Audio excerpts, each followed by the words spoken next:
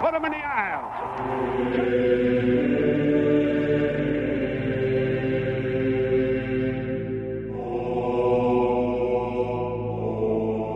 Kellogg gets a shotgun snap. Final play of the game. Ron waiting for the wideouts to get downfield. Launches the throw down toward the goal line. Going up. Ball tipped in the air. Caught. Touchdown. Jordan Westerkamp. Nebraska wins the game on the final play of the contest. Oh, baby.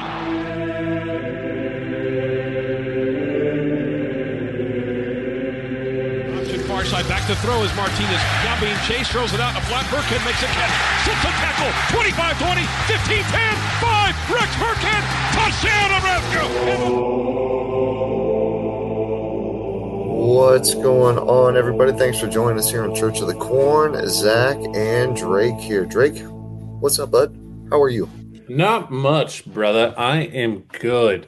We are coming up on the best week in sports. And that is the beginning of March Madness. Yeah, I was going to say we happened to just time this out by dumb luck that everyone got picked or the brackets are set. Any games that – I don't know if you got did you get a chance to look at the bracket? I assume you did.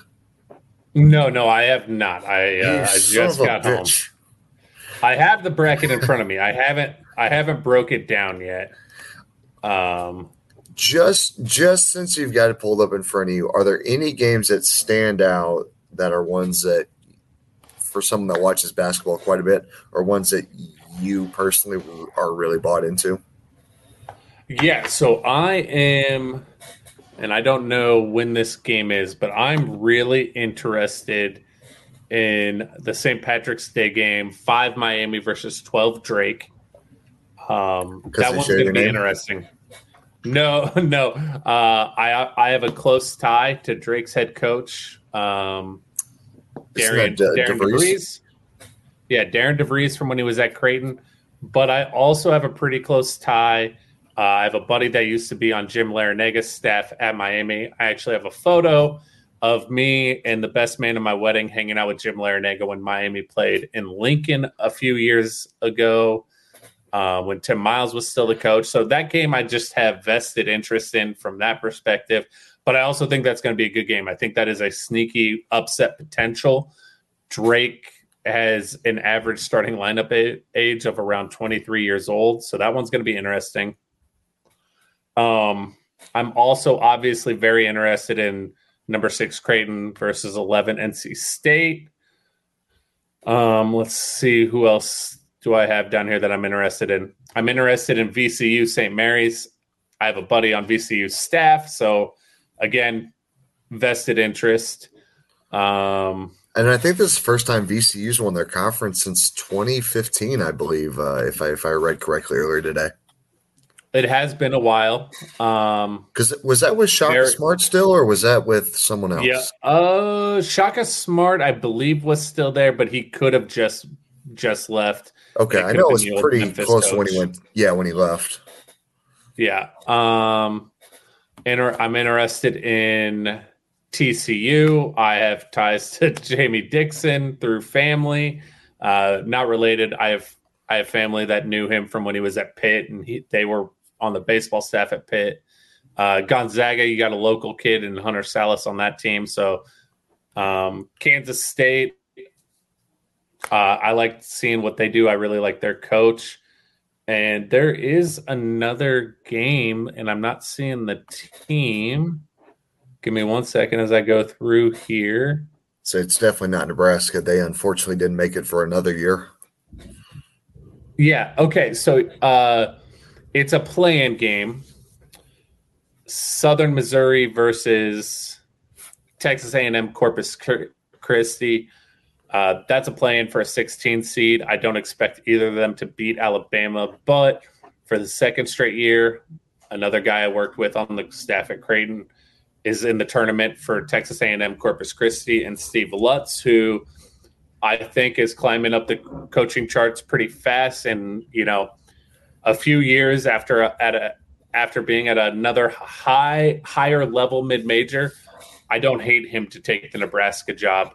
The guy can coach his ass off, and I have close ties to him. I actually like him a lot. He's a great guy. So I like to see all the guys that I know do well. So Miami Drake, that game's going to be really tough for me. I don't know Larrañaga all that well. I do know Coach D-Rock pretty well, but I'll be pulling for Drake in that one. And no, not because we share the same name, but that is an added benefit. I just naturally just assumed it was because you guys shared the same name. So that's my bad for assuming, unfortunately. Since you had brought up, a coach that that had a lot of mid-major experience, or had gotten it with Nebraska's coaching spot, who knows if it'll be open or not.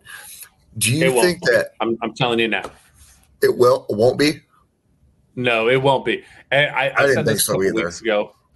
I said this a couple weeks ago, and I've been pretty vocal about it. Once Scott Frost didn't reach October 1st, Fred was going to have a disastrous season to lose his job. It turns out he ended up having a pretty good season in comparison to what he's done at Nebraska. I hope next year continues that trend. I don't have a lot of hope for it. I hope it does continue to improve. If he's hovering around 500 again next year, or worse, I think you got to pull the plug. And I think Trev feels the same way based off conversations I've had with people tied into Nebraska basketball. No official titles with Nebraska basketball. But yeah, if Fred doesn't come out and win 16 to 18 games next year, minimum, it's going to be hard to keep him because that's 5 years of no postseason play. I'm glad you brought that up because I seen a poll about this on Twitter within the last, I don't know, maybe a week or two. And it got me thinking because I'll watch Nebraska basketball when it's on. I'm not the biggest basketball fan in general, but I respect the game and I'll watch it, especially if you've got some tremendous athletes out there. But it was a question of what should the expectations for Nebraska basketball be, or I guess you can say Hoiberg if you want to, but I would just say Nebraska basketball in general because I feel like the expectations with basketball and football are on polar, completely different levels. But I guess the amount of love and everything put into the football program, it makes sense, though, right? Like those expectations should be higher.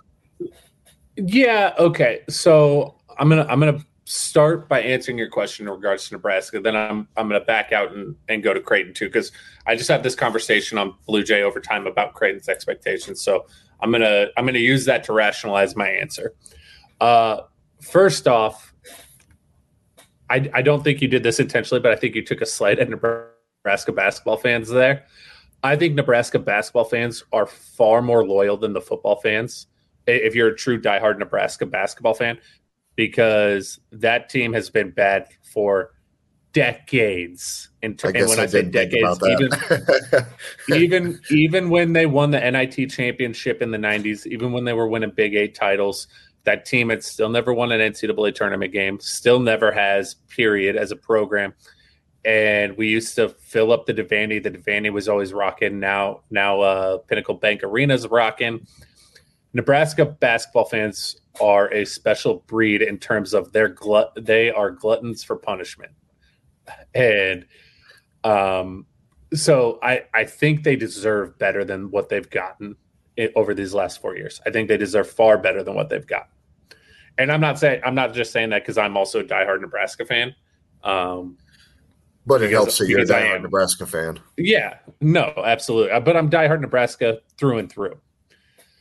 But speaking objectively in this role, the fan base deserves far better than they've gotten.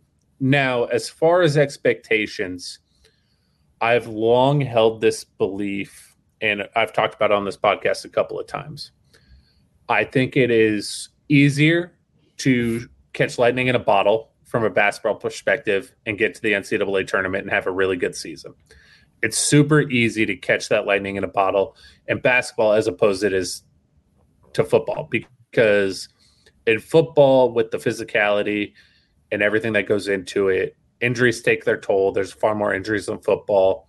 You get wore down quicker, and eventually just talent rises to the top. Whereas in basketball, one guy can take over a game, couple guys can take over an entire season. At most, you're going 10 deep. The best teams go, between 9 and 7 deep. But I think basketball is a much harder program to build sustainably. I think it's harder to build a long-term successful program in basketball. And there's 2 reasons for that. Now, the first one is even before the transfer portal, basketball was a huge transfer sport. People were in and out of programs all the time, far more than football, or at least, maybe not far more than football, but at a higher percentage of contributors were transferring. It seemed like the normal more than anything. Yeah. Yeah. So a higher percentage of major contributors transfer in college basketball than they had in football prior to the portal. With the portal, that their percentage has stayed about the same, whereas in football, it's obviously gone up.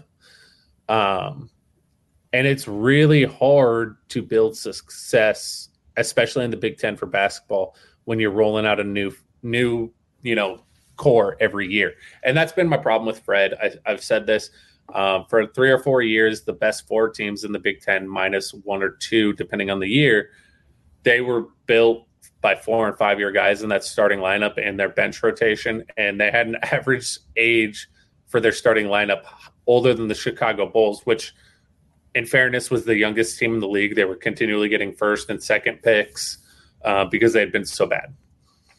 So can't you? So going off what you said, because I think you brought up a good point about the Big Ten, where it's a older league, if you will, where you've got juniors and senior dominated teams. You've seen it in football where the football team's gone young. You've seen it with the basketball team where there's constant turnover. Isn't the way to fix a lot of these issues? I mean, it goes down to development. That's the number one thing I think that we're missing right now is development. Yeah, well, so development is obviously huge. Obviously for basketball and Fred, it's been really hard to develop because you don't have guys staying. It's hard to do a lot in 1 year.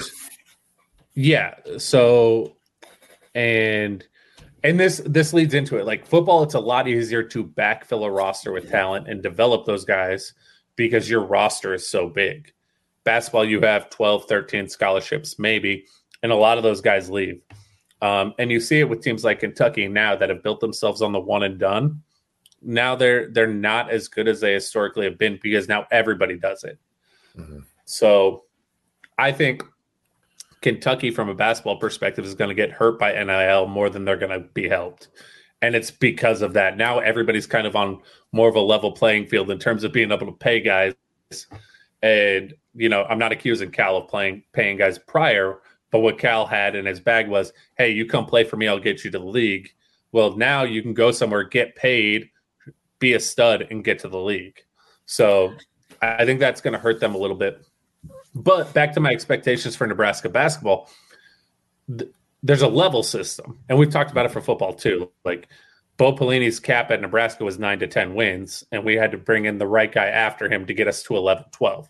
Yep. So basketball, I think our expectations right now should be finish above 500 in the Big Ten, finish above 500 in Big Ten play, and consistently be on the NIT to NCAA tournament bubble. Consistently be there, not get there every year, but you have to be there consistently. And the reason I say that is, the other night we were talking about it with Creighton on Blue Jay Overtime. This year coming in, Creighton's expectations were Final Four from a lot of people. Not for me. For me, it was still the Sweet 16 because they'd only been to the Sweet 16 once. And yeah, they returned a lot of guys. They got a major transfer in. But for me, you have to consistently do something for the next level to be your expectation. Now, you always have the goal of the next level, but your expectation is a bare minimum. So my expectation for Creighton consistently is Sweet 16. Like you have to get to the Sweet 16 and you have to do it 2 or 3 times before I put you as an expectation of the Elite Eight. So for me, for Nebraska, consistently NIT to NCAA tournament bubble conversation. This year they were in the bubble conversation late in the season, which is success for them. Now they have to get to the tournament, 2 out of 4 years, 3 out of 4 years before now my expectation is round of 32. Then do that for a couple of years, then round of Sweet 16. That's how I look at it for basketball, just because you really do have to level up. Look how long it's taken Gonzaga to get to a Final Four, and they've been a powerhouse. I think that's really fair with, and that's honestly where I've got them as well, is you got to be above 500, or at least, you're going to have your years where you're down, but those years still can't be below 500. You got to at least give your fan base some hope of, hey, at the end of this year, they're going to be in some sort of talk for postseason play. And, even play meaningful basketball late in the year. Exactly. I think that's all Nebraska fans honestly want, is play big time basketball when it counts. And that could even be in the Big Ten tournament, not getting bounced by the number 14 seed in the first game. Now, granted, they didn't play, they played kind of up and down like we've seen all year. I think that's a fair assessment of this team, is you never know what you're going to get game to game. And that's been a constant in Fred's tenure, though. Yeah, and so for me, these are my two biggest gripes with the Fred Hoiberg era. First one is it's a reset every year. And I feel like next year is going to be another reset. Even though they have a ton of guys they can bring back, I still feel like it's going to be a reset. I feel like guys are going to transfer out. They're going to bring transfers in. So I feel like it's going to be another reset, which if you bring in the right guys, doesn't really matter. I don't know that they're going to bring in the right guys. They haven't seemed to yet. Mm-hmm. So with next year being another reset, that's one knock. But my second one is until two starters went down and you started playing Keisei Tominaga more and running everything through Derek Walker, for 4 years, 3.5 years, we really haven't had any sort of an identity on what they want to do on either end of the floor. Previously, they were not good defensive teams. This year, they were a good defensive team. But offensively, I don't like – that's the most frustrating thing for me as a basketball fan, when I don't understand what you're really trying to do offensively because of how you set up, how the guys play. Like, at least in Fred's first 2 years, I knew that they wanted to run and get shots up quick, because that's what they did. His first year, they were the fastest ran offense in the country. And I could live with that, even though I didn't necessarily like it because they couldn't shoot the ball for shit. I understood it. And if I can understand it, I can live with it, because you can make corrections if you understand it. This year, up until those injuries, I didn't ever understand what they were really trying to do. And I feel like if you lose Keisei Tominaga, you're already losing Derek Walker. You're starting over from scratch again, because you're not going to, as Derek Walker is going to be very hard to replace, even as an undersized center in that conference. What he gave you was pretty special. That's hard to replace. What Keisei Tominaga did for the offense in terms of being able to light it up from three, better than most people in the Big Ten, and his constant movement, it's really hard to coach what guys do off the ball the way he does. And he just understood it. So not being able to replace those two guys, I don't know where you go from an offensive, game plan. And at times that's kind of been my problem with teams like Creighton and some other teams. Like, you don't know who your guy is. Like, that's my biggest problem with Creighton right now. Who's the guy? Mm-hmm. They don't have a guy because they have so much potential talent that they don't, put it on one guy's shoulders late in the game. That's my problem with them right now. Switching that over to Nebraska, I have no idea who's going to step in to be the guy. Yeah, that's pretty fair. I think something you said, Walker, losing him is going to be a bigger loss than most of us, or maybe as big of a loss as most of us think. But going something you said that Fred's team every year is essentially a new team, because there's brand new players brought in, and you're getting the constant transfers and the one and dones and such. You've got a Kentucky that built that model, or essentially was built on that model, and they're blue blood. Like, they can do it, and they can constantly get these guys that are major contributors at other schools and bring them in. Nebraska's not there. Like, they haven't shown the track record of being able to not only not get guys to the next level, but to develop a scheme where guys can showcase talent. Yeah. So going to Kentucky, like, one of the hardest things to do in basketball when you have the kind of talent that Calipari has is manage the egos. Mm-hmm. Like a lot of those guys on those teams, I go back to the last national championship team with Anthony Davis. I don't think they had a guy on that roster that averaged more than 15 points a game. When you have 5 guys at Kentucky, sometimes 7 and 8, that could average 25 to 30 a game at the college level, how do you get those guys to buy in and give up shots? Like, that's really hard to do. And, Nebraska ran into it last year with Bryce McGowens. Like, Bryce McGowens was the only NBA prospect on that team, truthfully. You had a couple of guys that might end up with a cup of coffee or playing the G League, whatever it is. More of those guys are going to go play professionally overseas. How do you justify to Bryce McGowens to take 5 less shots a game and get 2 more assists? It's really hard when he's the only legitimate NBA talent. And until Nebraska is able to recruit 4 to 5 NBA guys on a roster, which is going to be very hard. I don't understand how you build that model. It worked for Fred at Iowa State, partly because the staff was very good at managing egos, but he was also able to get guys with chips on their shoulders. Guys, didn't he have Otzelberger as a? Yep. And I've said this numerous times. Yeah, I've said this numerous times. Fred, like, my biggest concern about Fred coming in, and I was pro Fred coming in, even though I was anti-Firing Miles.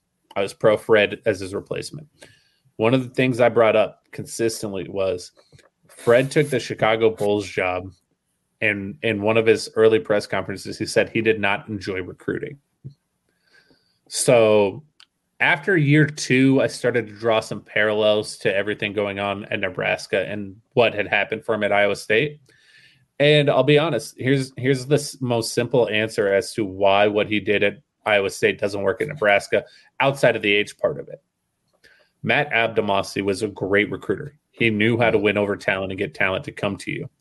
What he didn't know, in my humble opinion, I've never recruited like that. So, if you want to tell me to go kick rocks or go fuck myself, I get it. But I don't think Matt honestly knew how to make pieces fit. Mm-hmm. And if Fred's not involved, it wasn't going to work.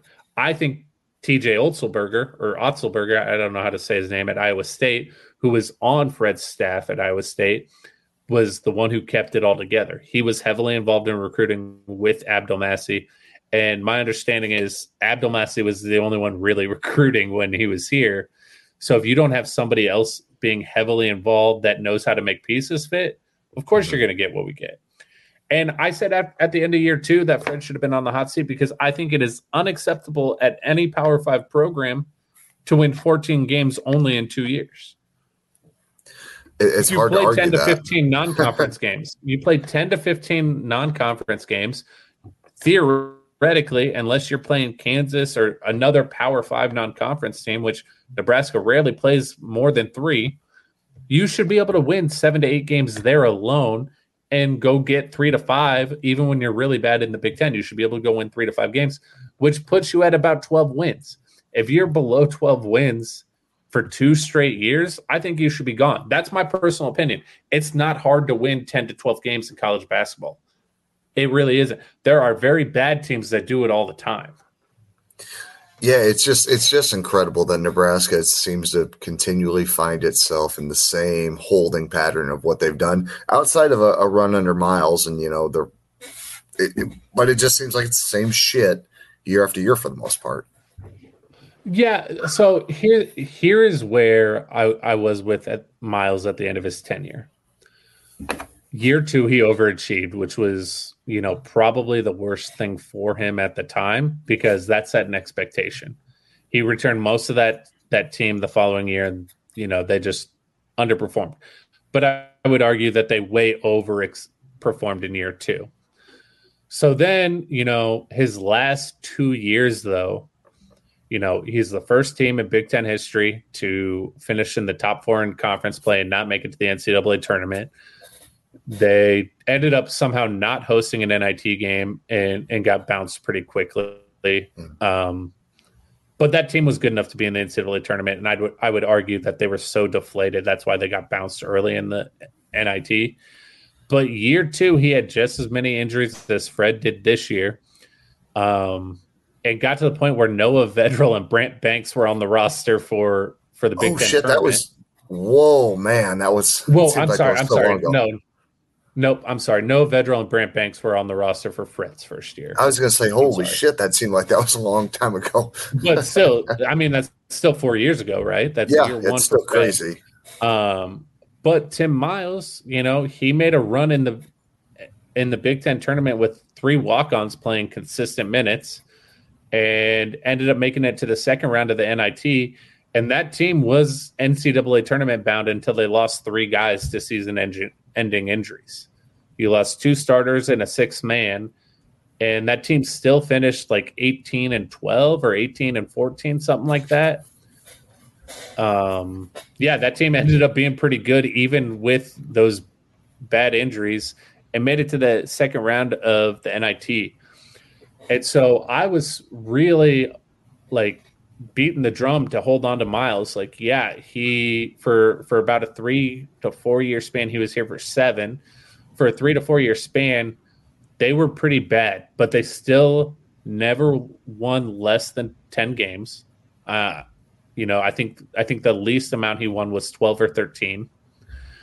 And his last 2 years, he had NCAA tournament quality teams. I felt like he had finally stabilized the program, was recruiting Big Ten caliber players, and was ready to roll.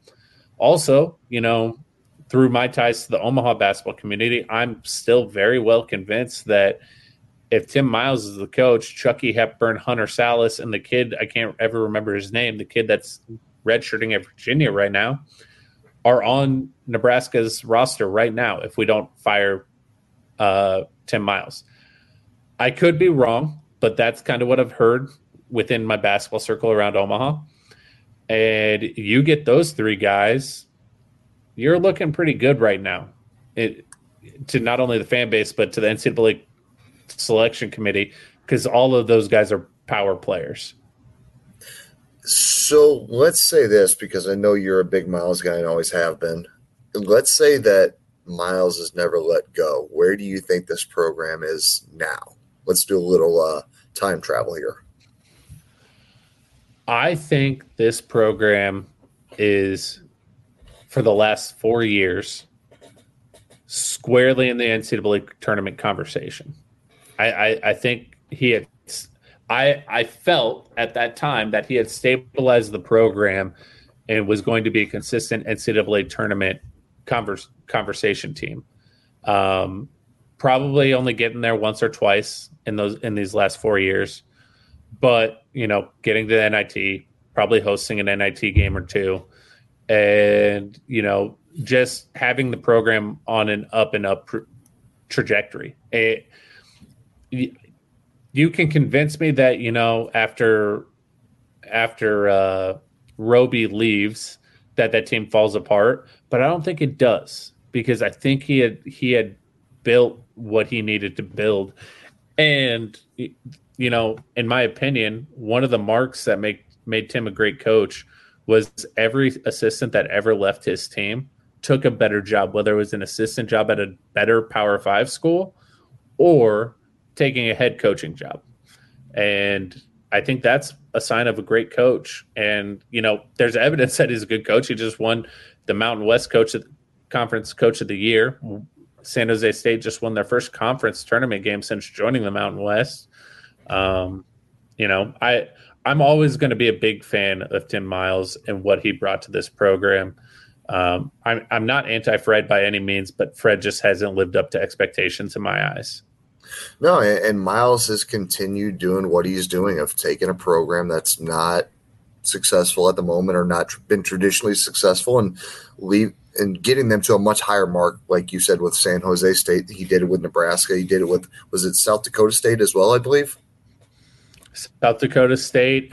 He did it at the NAIA level. He did it at the Division II level. Like, this guy worked his way up the coaching tree.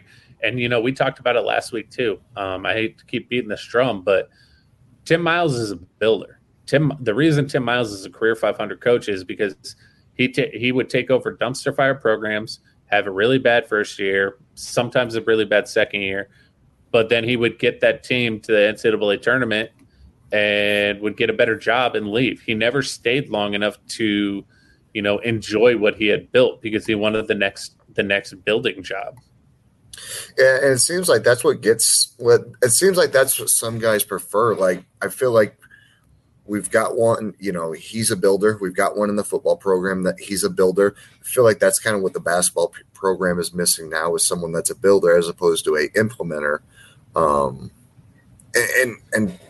just someone that knows what they want to do and can have a solid plan for how they want to accomplish it, because we haven't had that. For sure. I think that's the hardest thing. So a lot of people, I remember this conversation in terms of how I rationalize that to defend Miles. A lot of people said the same thing about, Mike Riley. Career 500 coach is a career 500 coach for a reason. But my caveat to that is Mike Riley was a career 500 coach at one school for 20 plus years. Tim Miles was a career 500 coach going from bad school to slightly less bad school consistently, but at higher competition. Like, I don't think Tim Miles stayed anywhere longer than 4 to 5 years other than Nebraska. And Nebraska, I firmly believe this. I think Nebraska is the hardest Power 5 program to build in terms of college basketball because we have no true history. We play in, one of the meanest conferences in terms of college basketball. I think the Big Ten does themselves a disservice, and we can do a different pod on that. I know I've beat the drum on that plenty, but it is a very tough conference to play because of the physicality of that conference, and your team gets worn down. And I think it took Tim a few years to adjust to that and start recruiting the right way. I think Fred is finally realizing that and trying to change how he recruits. But, again, I'll never get over the fact that in 2 years we want to combine 14 games. And then in 3 years we want to combine 24. That to me is just so detrimental to the future of the program from a big name coach. Now, if this had been, a coach that you brought up from a junior college or something like that, maybe I feel a little bit different. I don't think I do, but maybe I do. Fred Hoiberg was the hottest name in basketball when we hired him for college jobs. He had all the advantages that you see a new football coach get, name recognition and a school with plenty of resources, great facilities.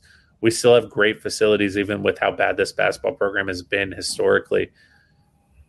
For 3 years of completely subpar performances, it's going to be really hard for Fred to do something to make me feel like it's on the right track. Now, if he goes out and wins 20 games next year, I'm gonna have a different feeling, obviously.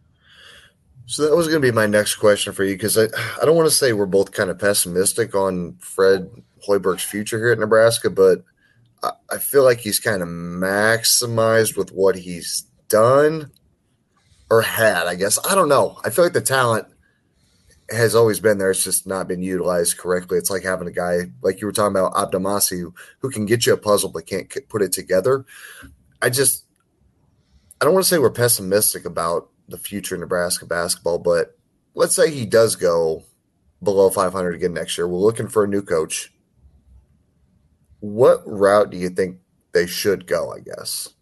Do you think you should go, Power 5 assistant who's extremely successful? Do you do someone like a Miles who's built it at a lower level? I mean, there's no right or wrong, I guess, but what would your opinion be?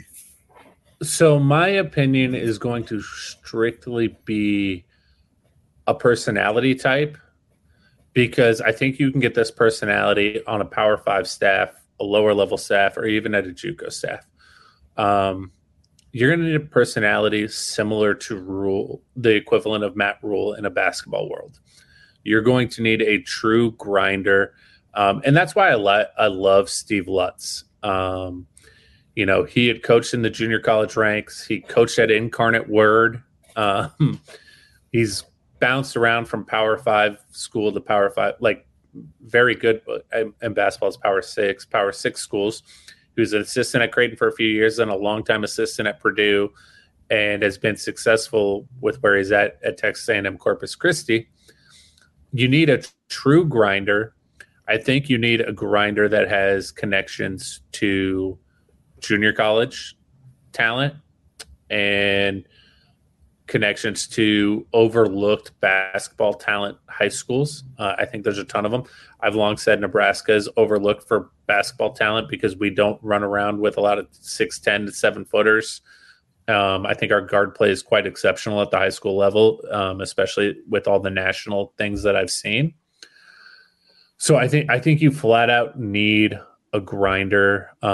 There's actually a lot of basketball coaches that I don't love for the head coaching job, but I truly love them to be rounded out on the assistant staff. One of them is Adam Blaylock. He's a former college former college teammate of mine. He was listed when he was at a junior college down in Texas as one of the top up-and-coming coaches for his recruiting capabilities and his development.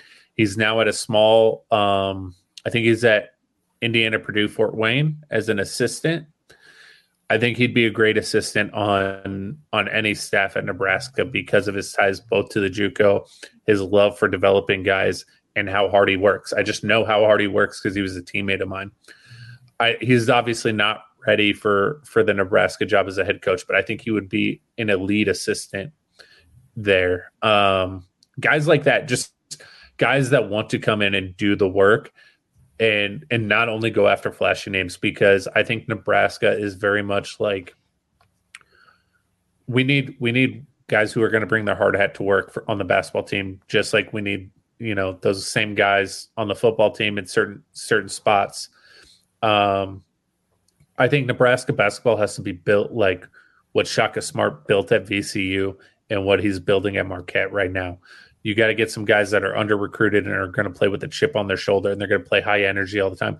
And I think your coach needs to be very high energy. That's why I love Miles. It's one of my knocks on Fred is not a high-energy guy. I know that's just not how he's wired. I think you need that at Nebraska right now, somebody that can help manufacture energy when things aren't going well. Yeah, you've heard a lot of coaches. I mean, Frost kind of brings this one where, it's like you got to bring your own energy. Well, as a coach, I've been a trainer for a long time now, and sometimes your athletes just don't have it that day. I mean, that's on you as a coach to bring it those days. Like, it's supposed to start and end with you. I mean, it does. If you don't win enough games and if you lose too many, you get fired. You got to have your players in a mindset where it's every day. It's a consistent, it's a constant, and it just hasn't been there, which is, I think for me, that's maybe the most frustrating part is just the inconsistency of being and energy consistent. Yeah. Just bring that. Like, that's one thing you control. How often do we say teams take on the mannerisms and the personality of their head coaches? All the time, right? Pretty often. Yeah. When you are building something from nothing, like you are at Nebraska basketball, you have to bring the energy. When you are, and I don't mean this to knock any players in Nebraska, but let's face it, almost everybody they play in, night out within the conference has more talent. You know what overrides talent? Energy. If you can bring energy, if you can bring energy every night, you have a chance. And I think Nebraska has to win to get to where they want to be. They have to win by playing bully ball. They have to muck up the game and make it ugly. Like, it's not going to be pretty basketball, and that's going to be hard for me to watch unless there's a plan behind it. And that's what Shaka did at VCU. They pressed the whole time, and they shot the ball quick like Fred likes to do offensively, but they pressed the whole time and made that game ugly because they knew if they pressed for 40 minutes, they were going to give up some layups, but they were going to create far more havoc and have a shot at the end of the game. And that's really all you can ask for. I can live with a 10-win team if they are in 90% of the games. Well, If you and are in it, honestly, that's what I want is I want you to press because at that point, you pressing on the defensive side of the ball shows me you're giving that kind of energy and you've got that dog in you, if you will. yeah. And so I started doing this when I was coaching high school. And I was in charge of scouting reports for opposing teams. I sat down with the head coach and I said, hey, we need to simplify our scouting reports and focus on us. And his question to me was, why? And I said, at a certain point, if you're playing with a little less talent or whatever, the focus needs to be on what we do. We're going to play the game the way we want to play it. I don't give a shit what the other team does. If we're going to play in a way to make the game ugly, so we have a shot to win, then we need to focus on that. How are we going to make it ugly? Not what are they going to do on this out of bounds play? Like I would simplify scouting reports all the time. You have a couple, you just, go over tendencies of players on the opposing team, how you plan on shutting that player down, and how are we going to attack what they do? I don't care what they do. I want to know how we're going to attack it because we're going to do what we do. And when we started doing that, we got insanely better because if you're a bad team and you're focusing on scouting other teams so much that you're losing sight of what you do and what you want to do, then your players are going to be hesitant on the court because they're going to be trying to read everything because they're so afraid of mistakes because they already know they're outgunned. But if you go in with the attitude of, hey, this is what we do, this is what we're going to do, and this is how we're going to do it, totally different mentality stepping on the floor. Yeah, and having a scheme that you believe in and you're so well versed in, and just things like that, I feel like are some of the things that set these teams that are, I don't even want to say constantly successful, but are just moderately successful. Like they know what they do it well, and going to, like you said, I don't give a shit what you do. I know what you do. We have to be confident in what we do to know that our plan, whatever our plan of attack is better than what you came up with, or we're going to out execute you at the end of the day. That's why you have an Ivy League school every year in March Madness upset somebody because they only care about what they do. And I think that's what the best coaches do come tournament time. The best coaches, because you don't have a lot of time to scout. You're playing every other day. And if you're focusing on scouting every team and going through a super detailed scouting report, you're not going to have time because you have to wait for results, or you're spreading yourself too thin scouting everybody early, and it just doesn't work. So come March, you need to know who you are, what you do, and how you do it, and you focus on that. And I think that's what the championship level coaches do, and I think that's what championship level coaches do in the conference tournament too. Yeah, I can't argue with you. I feel like at this point of the year, the only thing that's constant is you don't know what's coming next, essentially at this point. But knowing what you want to do, and you've got your top level coaches, which I was kind of surprised that I think it's Nate Oakes down at Alabama has gotten that program to where they are right now because he's been down there number one seed a fairly short amount of time, but Jesus, just his ability to kind of flip that program from an NIT program as where they used to be to what they are now it's impressive. And it's yeah. So this is year 4 for him. Basketball. Oh, it's 4. Okay. Yeah, this is year 4 for him. But he had a good run while he was at Buffalo, and he was an assistant at Buffalo. He was at Wisconsin Whitewater, which was a Division II powerhouse for basketball too. The guy's got a hell of a track record in terms of being a part of successful programs and seeing how they operate. He's an elite coach. He truly is. Alabama was kind of on the way up anyways when he took over, and he just because they had Avery Johnson before him, didn't they? Yeah, he just came in and Avery Johnson, I think, was kind of forced out. But Alabama had built some brand recognition under Avery Johnson, and this guy just came in and, they weren't getting the wins that they deserved. They were underperforming, but they had talent. and he came in and he flipped a switch. And you see that often in basketball. Like, you just do. And I don't know, man. I think that Nebraska's in a totally different place today if when Fred takes over, he doesn't tell everybody on the roster to go find a new spot. Yeah, it's always tough to go in and just completely wipe the slate and say, hey, none of y'all have a home here. So yeah, we're going to have a brand new team. That's and tough. Obviously I don't have any way of proving that point, but I firmly believe that because you had guys that were developing for Big Ten basketball right there. I don't know, man. I feel like this team's in a different spot if he's able to retain a bigger chunk of that roster. And at the time you can't convince me that more of that roster didn't want to stay.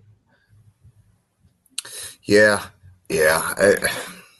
And that's the hard. And the reason I say that is he was the biggest name in college basketball. Oh yeah, those guys wanted biggest to play. Name out there. Yeah, those guys wanted to play for him, and he only kept a small handful. I think if he keeps more of it, that team is far more competitive in year one, and he's probably building up faster than he is right now. I just a personal opinion. Don't shoot the messenger, or do whatever. I don't care. Yeah, at this point, who gives a shit? I mean, you've already got some Big Ten bodies developing on roster at this point, and for Big Ten basketball, that's one of the harder things to develop is just based on the size. And unless you're in the place for 3 to 5 years and you're hitting all the time, it's hard to develop with like what a Purdue is and a Michigan has and a Michigan State. Like these big body programs on a year-to-year basis, it's tough. But they've done it because they know what they're going to do, and they've been Big Ten forever, but they just develop and they know what they want to do at the end of the day. They're going to beat you up and figure it out. Yeah. I think Matt Painter is one of the best coaches of college basketball, which is another reason why I would love to have Steve Lutz here in Nebraska in a few years, because he spent a good amount of time learning from Matt Painter and how to be competitive in the Big Ten. And so Lutz has taken what he's learned from Creighton, what he's learned from Purdue, and kind of put it all together at a lower level and has been wildly successful. Yeah, and it would be great if he could take everything he's learned and make it successful here at Nebraska. I think a lot of us would be pretty happy with that. Yeah, Lutz is a true grinder, man. I've seen him work up close, and the hours he puts in are second to none. And I can say that about any guy that was on that Creighton staff that year I was there. Coach Mack, total film junkie, watches more film than anybody I've ever seen. Other than me that year, because I had to watch all the film and then extra film to break it down for him. But so Mac is second to you, you're saying? Yeah, in terms of how I look, man, not to toot my own horn, but I don't think there's anybody who can break down a game and watch it and fast forward as well as I can. I'm glad you found out that that's your actual passion, or that's your talent right there. Yeah, well, I was pretty elite at watching 6 games a day and cutting up the film in high speed. The fun part of being a GA, right? Yeah, something like that. Well, let's do this. Only I've gotten a degree out of that. That's okay. That's overrated anyway. Let's do this, my man. Yeah. Let's call it a night here. We got the spring game coming up in the next couple of weeks. What do we say over the next couple of weeks? We do a offensive and defensive breakdown with what we got. And see, for sure. I mean, there's a lot of new guys out there, new faces. So yeah, I think we do that. You know what I think would be fun when we do that? What you got? I think we bring on a couple of listeners. Let's do a roundtable and let's get a voice of the fan and what they want to see too. Okay, we can do that. We'll try to get that set up for this upcoming week or the week after, but we'll figure that out. Yeah. Let's schedule it. What day is the spring game? Spring game, I think, is on the, let's see, that was the 22nd, if I'm not mistaken. April 22nd. Yeah, let's do it. Let's do it 2 weeks before, because All right. We can do it the Sunday before. I'll be back the Sunday before. Oh, so 16th. Okay, perfect. I'll be out of town the 8th, 9th. So perfect. No, that works for me. We'll get that set up, and we'll kind of do a little breakdown with some listeners and go from there. Cool. Fans, if you want to be a part of that little round table, submit all inquiries to Zach. Thanks, And Dick. Just shoot Zach and I a message with some things that you're curious about seeing, some players you're looking forward to seeing, and we'll pick 3 or 4. Yeah, like I said, we'll get everything set up and we'll do a fun podcast on and break down some new players because we got a shit ton of them. So get them over to us and we'll rock and roll from there. But Drake, you got anything else? Should we set betting lines on who else is leaving before the year starts? Oh, I mean, if you gave me a number and you said 5.5, I may take over still. Well, you have to take. I mean, actually, because we're 10 over. Okay, if you gave me no, not how many, Who? I know. Secondary and running back room for sure. See, I'm not. I don't think it's the running back room. I'm torn. I know you're in tight with a couple of those backs. Maybe you've been having some conversations that I'm not having. I think you're going to lose 2 quarterbacks. I could see quarterback. That was going to be probably my 4th position. I could see that for sure. I think you lose 2 quarterbacks. I think we lose some offensive linemen. See, offensive line was one where I was pretty staunch that they weren't going to lose as much as I thought. Receivers, another one I think is going to be a hit. Yeah, receiver for sure. Yeah. Let me ask you this: every article I've read says there is a way back for Alante Brown onto this roster. Come this time next year, is he back on roster? I want to say yes because I really like what Alante Brown can do and his talent. So I'm going to say yes. I think he finds his way back. I'm hopeful. He's been my favorite receiver for 3 years. I think he's pretty special in the way he blocks out on the edge. I think this staff wants him. Mm-hmm. With Betts coming back, if Betts can find his way back, I feel like there's no way that Alante Brown can't find his way back. Yeah, and it sounds like he wasn't dismissed from the team. He hasn't officially entered the portal. I think he's just figuring some stuff out. I hope he's back. I would love to see him back. I think he's a special kid.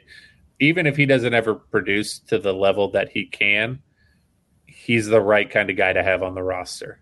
Yeah, he's got that mindset that you want to build with, and playing quarterback in high school and then transitioning to wide receiver at the college level is not an easy thing to do. And I think a lot of us thought more the athleticism would, show through a little bit quicker than it has. But it's a tough position to learn. I'm just hoping with maybe McGuire there, and if he can figure out what he needs to, that we see the light. I don't think his lack of production last year had anything to do with him. I think it was more the play caller. I would agree with you 100%. I don't think he's I think you could say that about a lot of guys that we're not seeing in the game. Unfortunately. You could say it about Marcus Washington. You could say it about Isaiah Garcia Castaneda. Everybody was a victim to the play caller outside of Trey Palmer. Casey Thompson was a victim to the play caller. Yeah, and we've got the medical bills to show it at this point. Yeah. The amount of shots that dude took. But yeah, we'll continue this next week. Thanks for joining us, everybody, here on Church of the Corn. For Drake and myself, have a good week, everybody. We'll talk to you later. Members of the congregation, let's raise our Kool-Aid filled glasses and drink to all the things that were, are, and forever will be Nebraska Cornhuskers. Go Big Red. A Hurrdat Sports Network production.